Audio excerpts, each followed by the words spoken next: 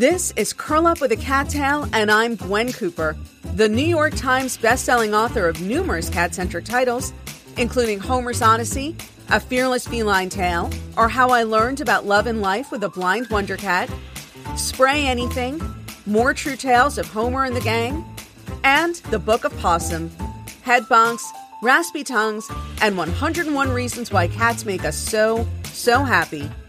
We're here to celebrate all things feline and to tell inspirational cat tales. Let's get started. Hello, and welcome to an all-new episode of Curl Up with a Cattail with Gwen Cooper. I am, of course, Gwen Cooper, your host, and delighted, as always, to be here with you today, back from vacation. A very, very brief vacation, only about 5 days. And I'm also actually, before I even get into anything else, delighted to be able to report that while I was on vacation and not anxiously scouring my emails, which is, I guess, how these things always happen, but while I was distracted by other things, I officially got the formal paperwork returning the rights for Love Saves the Day to me, and also the UK and Commonwealth rights for Homer's Odyssey. Which means that within the next month, there's going to be like the first week in September, first or second week in September, I should say. So within the next 5 to 6 weeks, there is going to be a new edition of Homer's Odyssey available in the United Kingdom, also in Australia, New Zealand, not in Canada. Canada still falls under United States copyright, at least for the purposes of my contract. But there's going to be a new edition of Homer's Odyssey available in those countries, and it's going to contain a new afterword. I should say to all of you listening in the States, the only real difference is going to be the afterword. It's going to be a slightly different afterword in this new edition because it is an even newer edition than the first afterword that I wrote for the paperback edition of Homer's Odyssey here in the United States. It's going to have the same cover as the United States cover, which I always thought was I just loved the US cover of the book so much. And so I always thought it was kind of a mistake that the British publisher decided to go another way with the cover art. But the bigger point that I'm making is that if you are in the United States, I hope you are not too upset about the fact that you are not also getting this new edition, because it really is going to be virtually identical to the US edition that you already have plentiful access to. And the main reason why this is so exciting for me, and hopefully for some of my readers in the United Kingdom, is that this is going to be the first time in over a decade that you can get a new copy of Homer's Odyssey in that area. So I'm very, very excited about that. And of course, everybody everywhere in the whole world is going to have access to the new edition of Love Saves the Day, which is going to come out around the holiday season. And that is regardless of where you are in the world, you will have this new edition to Love Saves the Day. It's going to have a new cover and not so much a sequel, but like a chunky follow-up story about Prudence's ongoing adventures is also going to be a part of this book. I'm already working on it. It is very exciting. And yeah, so good stuff, big stuff coming up. And, again, those of you who've been listening to the podcast for a while know that I've been stressing about this for a long time. I actually put the wheels in motion to get the UK rights to Homer's Odyssey reverted back to me back in January. So this has been a long time coming. Obviously, the wheels of progress in publishing grind very, very slowly. It is a slow industry, which is probably the one thing that I find consistently frustrating about publishing, because I like to move quickly, and when I think of something, I like to do it and then move on to the next thing. But publishing is a very slow-moving industry. And so, just to get this letter saying that a book that has been out of print for more than a decade in a certain country, that I can have the rights to it back, has taken the better part of 8 months. But it is done, and I'm very excited. And as I said, it happened when I was on vacation. Actually, the first day, we had just landed, I had just turned back on my phone. I had just turned my phone back on. After the plane landed, I was still on the runway in Jamaica when I got the email, and it was very exciting. And that's how these things always happen, right? You wait and you wait and you wait, and you're watching and you're so anxious. And the second you stop thinking about it, that's when it happens. And so, yeah. And so that made it, of course, a very pleasant vacation in Jamaica overall. Although one thing, and this is something that's been cropping up, I realized a lot in my travels over the past year. So let me first say that I have taken, or I've done a lot more traveling over the course of the past year than I typically do in a year. And this was not, as is the case with many people, like revenge travel because we had been cooped up for so long because of the pandemic. It was more just the way things worked out. There was one trip we took that I guess was we haven't gone anywhere in over a year. And that was a tropical vacation, that we took not this past May, but a year ago May. But other than that, it's just been, it was Lawrence's birthday. So 60th birthday. So we went on a trip for his 60th birthday. I had some work related trips and things like that. But anyway, I will also say that I have been on very few tropical vacations. I've been on 5 tropical vacations ever in my whole life. And of course, I grew up in Miami Beach, which was, the kind of place that other people came to have their tropical vacations.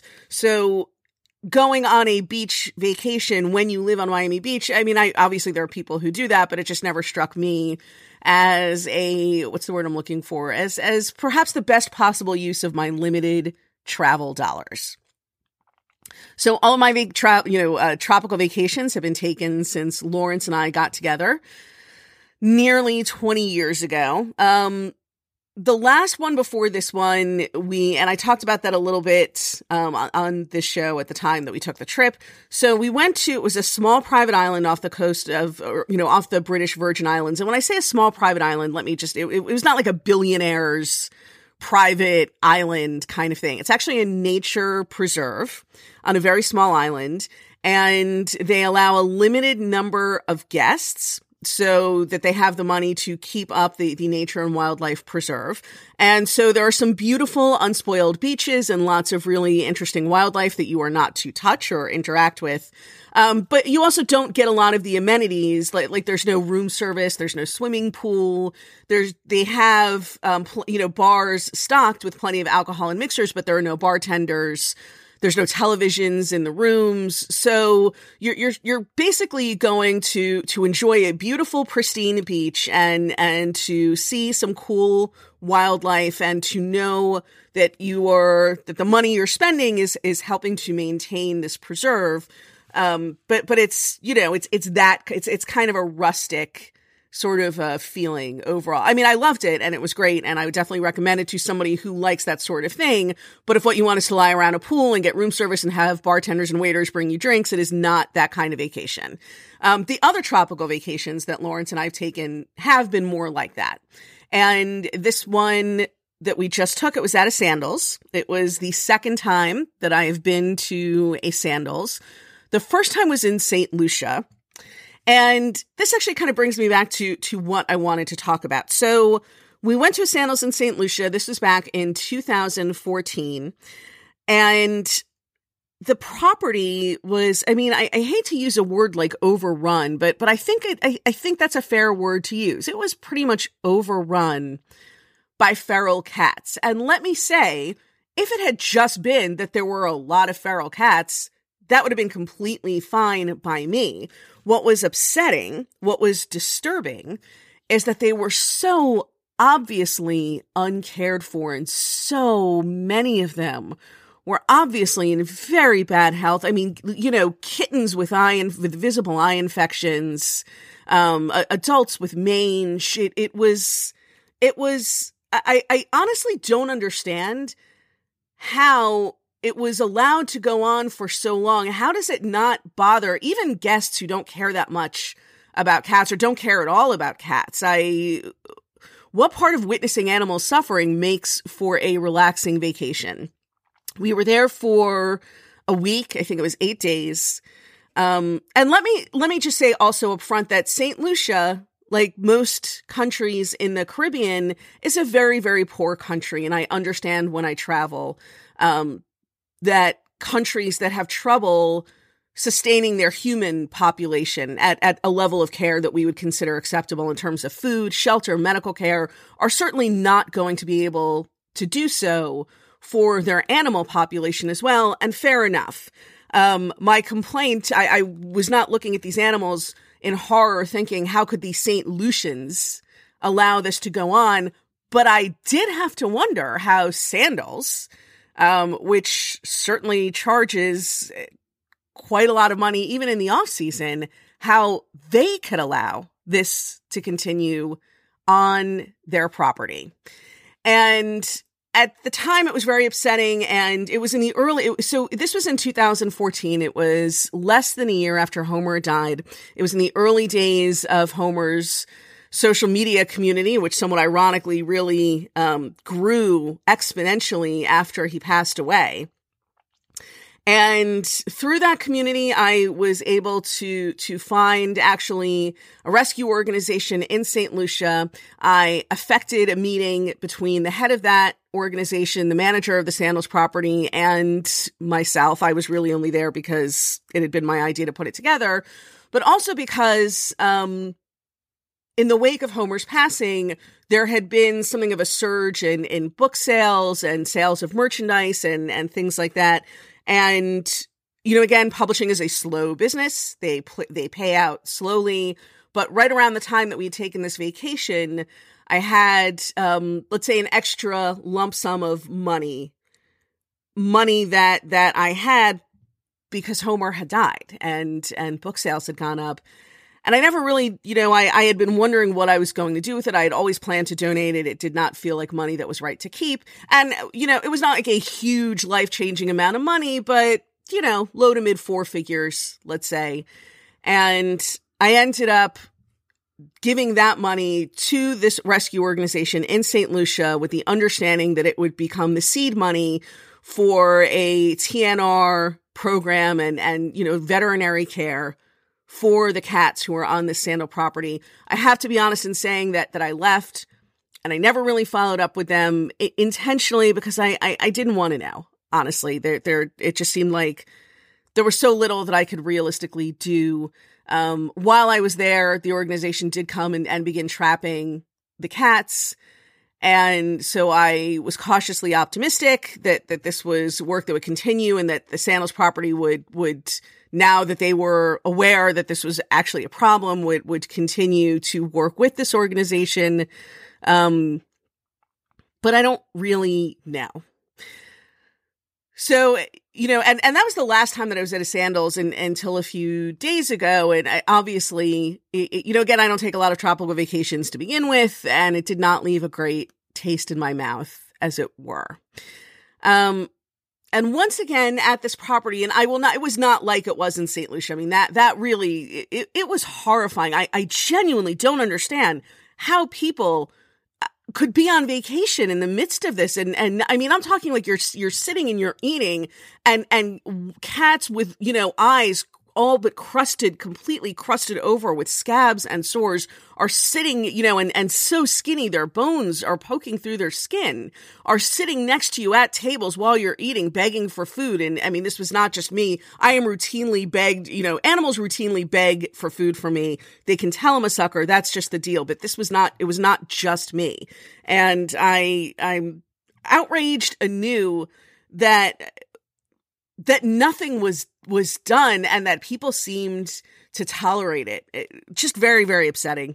Anyway, so fast forward to now, and we were at this property in Jamaica. It was not like it was in St. Lucia.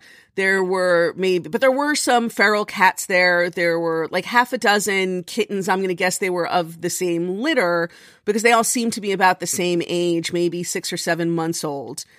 Skinny, but not painfully so. And maybe one older cat who I saw, maybe she was their mama cat. I'm honestly not sure. And these are cats, you know, there were only a few of them. They did not appear to be in bad health. Obviously, they are well fed by tourists and people who come to stay because they know to ask you for food. Basically, I would go out at 5 o'clock every morning to reserve pool chairs for Lawrence and me, or beach chairs, because that, I guess, is what you have to do at these resorts, because this is what people do. But nobody gets up as early as I do, certainly not on vacation. So it always feels like having a superpower, the fact that I get up between 4:30 and 5 every morning. But anyway, so I'd be walking through the resort with, towels and paperback books and trailed by 3 or 4 anxiously mewing kittens who obviously have learned to ask tourists for food. And this would be, right around the time of day in those pre-dawn hours when cats tend to be the most active. So while I was there, I did learn to bring food to dispense to them. But so here's the thing about me, though. And again, I do want to emphasize these cats were not in any visible distress. There was nothing that made me feel where I would be justified in taking some sort of action like I did back in St. Lucia, which again was just a horror show. But I realized 2 things about myself. Well, actually, I'm going to say 3 things. The first is that it just seems through some combination of circumstances, all of the vacations that I have taken in the past year, all of the trips, I should say, that I've taken in the past year, with the exception of that trip to that nature preserve in the Caribbean, the wildlife preserve, the trip that I took to Greece and then to Albania, and then the trip that we took to the Middle East, and now this trip to Jamaica, there just seems to be an ongoing theme of traveling to places where cats and dogs are neglected and, exist in large numbers on the streets or in common areas where people are spending a lot of time. Just a lot of stray cats and dogs. Of course, Albania, for those of you who've been keeping up with me for a while, you know that the reason I was in Albania was to lead a fundraising effort on behalf of those animals in Albania. So that at least made a certain amount of sense. But yeah, just a lot of stray cats and dogs on my travels lately, more so than honestly I have really been used to, although I'm not necessarily such an adventurous traveler. And I've tended to go to a lot of large international cities that are like the large cities here in the United States, where, of course, there are stray cats and feral cats and dogs. But there are also, let's say, there's some sort of robust infrastructure, whether it's animal care and, some combination of animal care and control, and then volunteer organizations that address that issue and do so with some conscientiousness and efficiency. So you are not walking the streets of Chicago like you might walk the streets of Athens, seeing stray cats all over the place, or, New York or Oklahoma City, or for that matter, Stockholm or London or Paris. Rome is a little bit more in between, and I've not been to Rome in many years, but there are so many organizations, the Gattare, they're called, and that's Italian for cat women, basically. And so there are organizations that do take care of the feral cat populations that tend to congregate among the ruins. So you see cats, but they are cats who are being, and they don't belong to anybody per se, but they are nevertheless well fed and well cared for.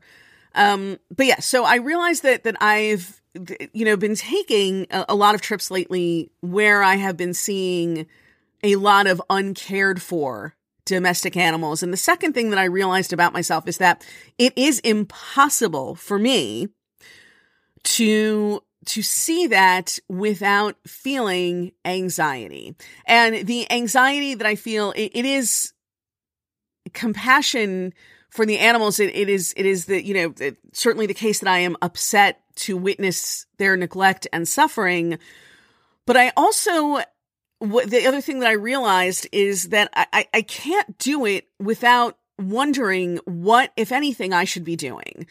Because to witness the suffering and not do anything just feels wrong and like inside every cell of my body. And yet, what can I do as a visitor? What is it even right for me to do? And how do I ensure that I am not interfering in a way that leaves the animals worse off than they would have been had I never interfered? I mean, honestly, for all I know, at St. Lucia, they rounded up all those cats and put them down after I said something. Which is why I made sure to involve a rescue organization before I said anything to the manager at the property, and why I donated some seed money to get it started, because I did not want that to be the first idea. Well, let's just round up all these cats and kill them. But I have no way of knowing that didn't happen after I left. And I would like to think it did not, but it is always a danger, however well-meaning you are, when you get involved in a situation where you are a newcomer and you don't really know much or anything about how things work on the ground, and you're going to be leaving soon. And that is something that I do always try to be mindful of.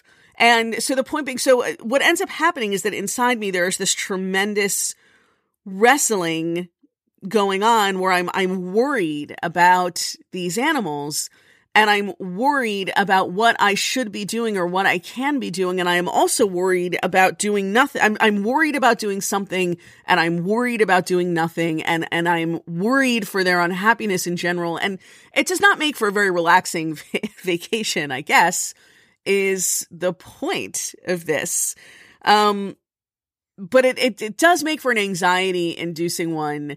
And which brings me to the third thing that I realized, and this is where I'm I guess confessing my sins to those of you who are listening to this in the hopes that you will absolve me of my guilt. Is that I think a little weary of traveling to places where I end up being consumed with worry for the local cat and dog, or cat or dog, population. It seems like a really selfish and petty thing to complain about, but I am, I realized when I was in Jamaica, and again, these cats really, they were a little skinnier than I would have liked, but that might also have just been their builds. I don't know. But certainly they looked to be in good health. There were no visible illnesses or infections. I saw them getting plenty of food while I was there. So they were not in any kind of bad shape. But I still worried for them because they did not, ultimately nobody seemed to be taking responsibility for them. And that is really what I would have liked to have seen, because, and again, and this is just like so the Jew in me. Like, I'm sitting here thinking, like, what if there's a storm? What if there's a hurricane? Anything could happen. What if one of them gets sick? Is there anybody who's going to notice if they get sick and get them any kind of care? And I worry. I'm a worrier. This is my deal.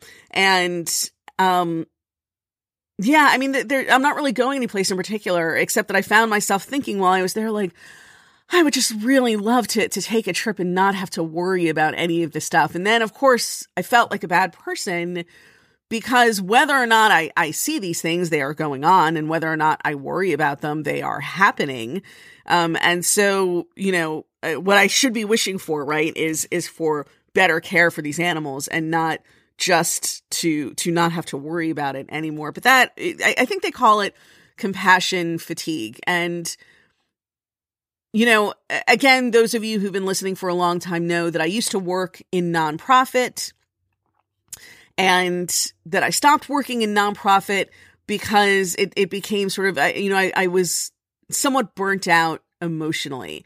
But that wasn't really compassion fatigue per se. It's just that it's difficult work and it doesn't pay a lot. And so your life is not easy really on any level while you're doing it. And I am incredibly glad that I did it. But I also feel good about the fact that now that I'm in middle age, my primary role is fundraising, especially because I know how much funds are always needed by nonprofit organizations. Back in my nonprofit days, I would have loved a dedicated fundraiser who did nothing but give me money. It would have been absolutely fine by me. But yeah, I think I found myself for the first time experiencing like actual compassion fatigue where it just felt exhausting, to care, to be so immediately emotionally invested. And I'm, wondering if anybody listening to this, I guess, has felt that way. I don't really know, what I'm looking for here, except that, again, in true Jewish fashion, I felt not only a lot of anxiety, but then guilt over my desire for the anxiety to go away.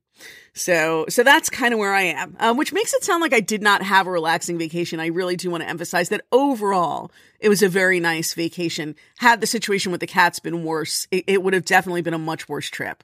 But because the cats ultimately did seem to be in good health and good shape and were being fed by lots of well-intentioned tourists, and they were friendly cats, and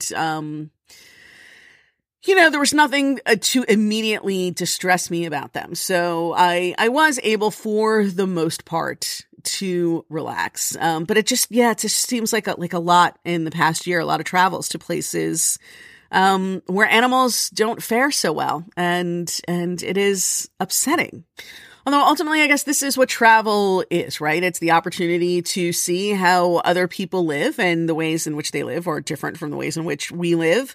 And some of those differences are good and some are bad and some are neither. They just are different. And this is one of those things, but it has certainly been an eye-opening year for me in that respect.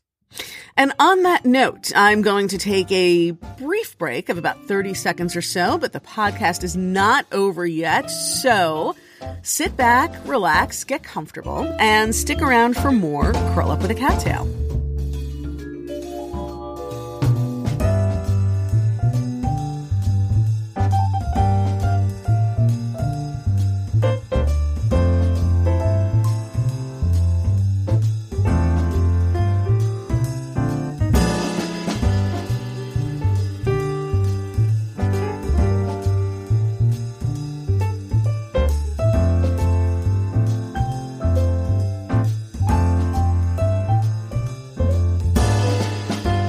Thanks so much for sticking around. I am going to change the subject a little bit for this second half of the podcast, to address an issue that I kind of have wanted to talk about for a while, and it actually is something that is affecting someone who I know, a listener and supporter of this podcast who shall remain nameless, although I'm sure she will recognize herself in the story that I'm about to tell.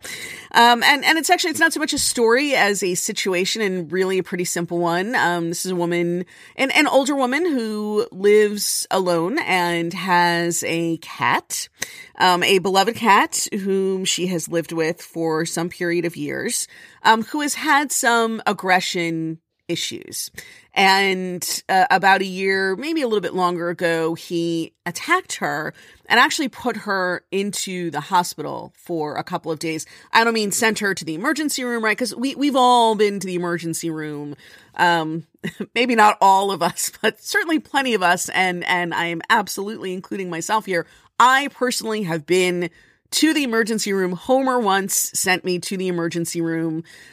He was scrapping around with Scarlet, and I was trying to break it up, and I couldn't. And so I reached in with my hand to break it up, which I knew was a bad idea, but it was the best bad idea that I had at that point. And Homer bit my hand. He was very angry. And my hand promptly swelled up to the size of a catcher's mitt, and so I ended up in the emergency room. And you know what? It happens. It was really a one-off in the course of my relationship with Homer, and it was not an attack per se. I was trying to pull him out of a fight, basically, and he did not want to get pulled out, and so he bit my hand. This is not what I'm talking about, though. I'm talking about unprovoked aggression from an animal. And, this, and again, in the case of my friend with the cat attacked her, and the damage was bad enough that she ended up in the hospital. I don't mean the emergency room. I mean like in the hospital, checked in, hospitalized, staying at the hospital for a couple of days. There was a lot of blood. And recently it happened again. And her vet's opinion was that the cat might very well be suffering from dementia or some other chronic mental condition that would make him act as he had acted. And so she chose to put the cat to sleep. She chose to euthanize him, and has gotten some blowback on this online. She shared this in her social media accounts, with her online community. Let me first say, and I'm going to be a little bit coarse here, I don't generally swear a lot on this podcast, but I will say that, and I'm sure this is going to come as no surprise to anyone. Everyone knows this, right? There are just a lot of assholes on the internet. Pardon my language, but there are. And it is okay, I think, to be somewhat circumspect in your social media postings, because no matter how generally supportive your community is, you are always going to encounter some jerks who are going to say jerky, hurtful things. You may not care, in which case share away, but if it's the kind of thing that's going to bother you, then it's okay to say, I had to put my cat Steve to sleep, rather than going into the details of what your reasoning was.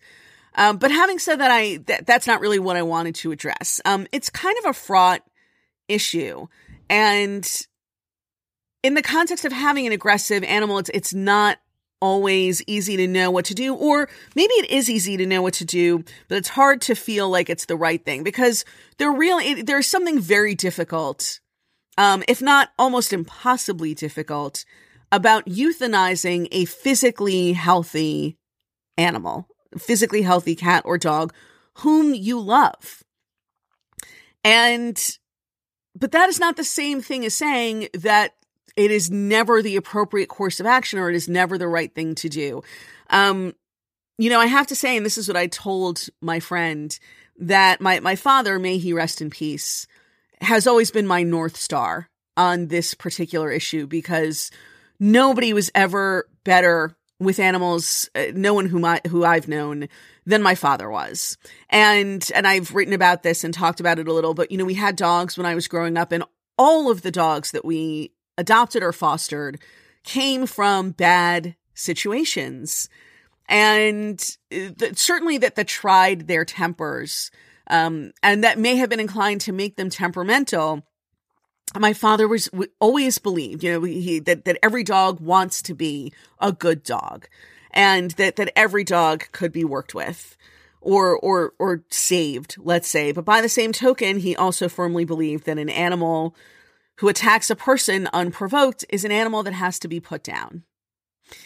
And, not like you're pulling one of us was pulling the dog's tail because we were little kids who didn't know any better and the dog snapped at us. I mean, I think everyone understands what I'm talking about. More like my next door neighbor's pit bull who attacked me. It was just one bite, but it was unprovoked and it was a bad bite, and that injured me pretty severely. That kind of, or in the case of this woman with a cat, who, and again, I want to emphasize, put her in the hospital.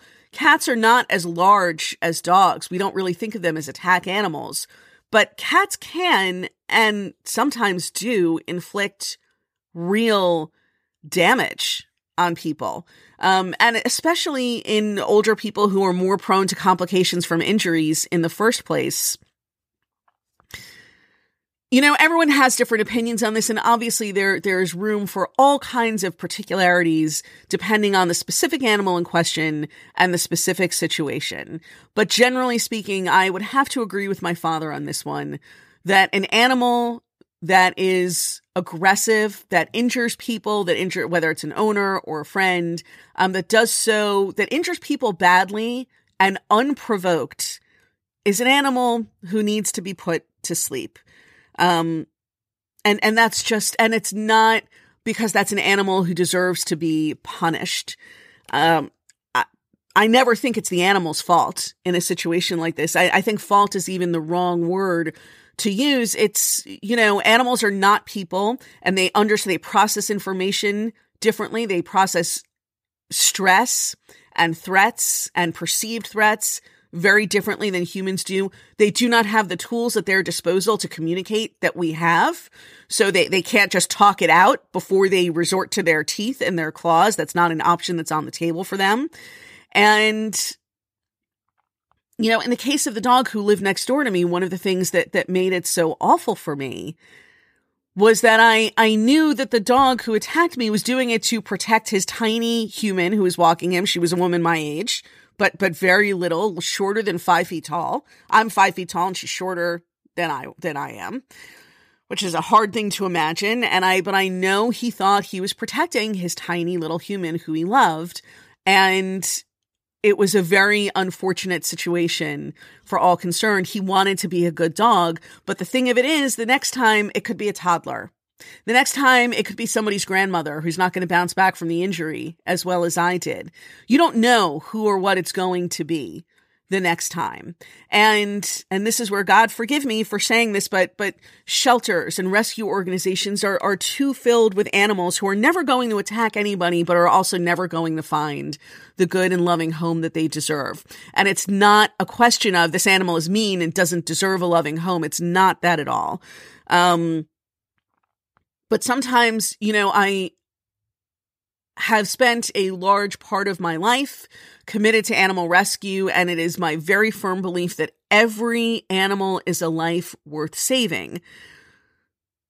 Having said that, though, some animals are not going to be as good in a home or around people as other animals are. And unfortunately, in the context of an aggressive animal, one who attacks unprovoked, you don't really have a lot of good alternatives, I think, to euthanizing the animal. I think it would be very irresponsible to try to rehome the animal or to give him to a shelter. I think it is equally irresponsible to keep the animal in the same circumstances that created the first or second or third act of aggression.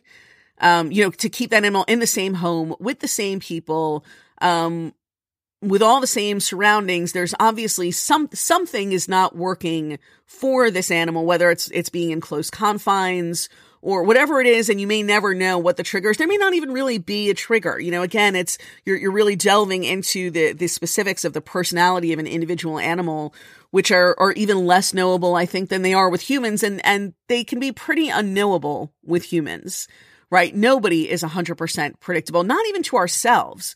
Everybody who's listening to this at some point in their life has done something or reacted with a level of aggression in a situation that has surprised themselves. And afterwards, wow, I didn't realize I was so angry. I didn't realize I felt so threatened. So it is exponentially that much harder to know with an animal. And I feel like most of the people listening to this probably understand what I'm saying and agree with it as well. Again, I never think it is the animal's fault, but some animals do just have to be put down. But I think I'm really saying this not to persuade anybody who's listening to agree with what my friend did, but because many of you listening may someday find yourself in this situation where you have to make this choice. And even if you don't doubt that it's the right choice to make, I think it's still very natural to feel very, very guilty. It's a special kind of heartbreak when you not only lose a beloved animal companion, but you lose a beloved animal companion because of an act of aggression against you or somebody else. And it can feel like a real betrayal of the trust in the relationship you had with that animal to put that animal down. But it is in fact it is, part of the relationship that we have with these animals. We get so much. There's so many incredible benefits that we get from our relationships with these animals. But I'm going to sort of paraphrase the with great power comes great responsibility and say that with great love comes great responsibility, especially when it comes to our animal companions. And the truth of the matter is that an aggressive animal, even if they never turn that aggression on you, you're running into the exponential risk that they will someday turn that aggression against someone who will hurt them back. And that is going, you have to think through the very possible, if not probable, scenarios This is an animal who could put you into the hospital or inflict an injury upon you that you could not recover from, and then you would not be able to care for the animal. This is an animal who could gravely injure some innocent bystander who does not deserve to be injured and injure them in a way that they don't recover from well. This is an animal who may not injure somebody else so badly, but may himself become gravely injured. People retaliate and other animals retaliate, whether it's an act of self-defense or after the fact is some sort of an act of retribution. It is one of those situations where there is no great answer. And sometimes euthanasia is the best bad answer that there is. It's the best bad option. There are nothing but bad options, and you have to pick the one that is the least bad. And I guess my point in this is for anyone who may find themselves someday in that situation, please know that it is still a loving thing that you are doing. It is an act of love as well as an act of responsibility, because you are ultimately responsible, not just legally, but morally. You are responsible for the things that your cat or that your dog does to other animals and to other people. The buck stops with you. And we do not get all of the incredible benefits that we get from our relationships with these animals for free. It is not cost free. And it's not just that we spend money on food and veterinary care. There is also the cost in terms of the responsibilities that we bear. We have to make decisions. And sometimes we are lucky enough to go all the way through without ever having to make a truly tough decision. Sometimes we are not that lucky and the decisions are not that clear cut, or they are clear cut, but they don't feel good. They feel as bad as actually bad decisions feel. And so I guess this is for my friend, if she's listening. I know you are grieving. I know you are mourning. I know the loss of your beloved friend, and I know how much you loved him is tearing you up down to your soul, and my heart breaks for you. And I know enough about that process to know that there's really very little that anybody can do for you. It is just something you have to go through, and it just hurts unbearably until one day it doesn't, until one day the pain is bearable. And that's what you have to look forward to. And I am sorry for you, my friend. I really am. But I hope that you never doubt that ultimately you did the right thing. And to anybody listening to this who finds themselves in a similar position, please do not beat yourself up with guilt or second guessing yourself. This is just how the dice roll sometimes. And hopefully the next time you roll the dice, they will roll differently and in a better way. But I also still firmly believe that no matter how bad or heartbreaking the ending may be, that it was also always worth it to have that relationship in the first place. Not every relationship is going to end the way you want it to. And every relationship is going to end someday, because none of us lives forever. So sometimes we get good endings and sometimes we get bad endings. But the point is really not how it ends. That's almost incidental. It really is all the other stuff. It's all the day-to-day, the bulk of the years, the months and the years of love that you are lucky enough to have. And that really is the thing that matters. And in the end, when there is nothing else left, it should be those memories that sustain you, and not the memories of the end, good, bad, or indifferent, because that is still just one part, and really a very small part of what your whole relationship was. And with that, I'm going to say goodbye for now, but only for another few days. So please be sure to join me next week for another all-new episode. And that concludes this episode of Curl Up with a Cattail with Gwen Cooper. Don't forget to invite your feline-loving friends to listen to new episodes along with you. If you'd like to subscribe to this podcast, find out how to get your name and your cat's name included in my next book, or leave comments or questions for me to answer in future podcasts, head on over to gwencooper.com now. Thanks so much for joining me, and don't forget to hug your cat today.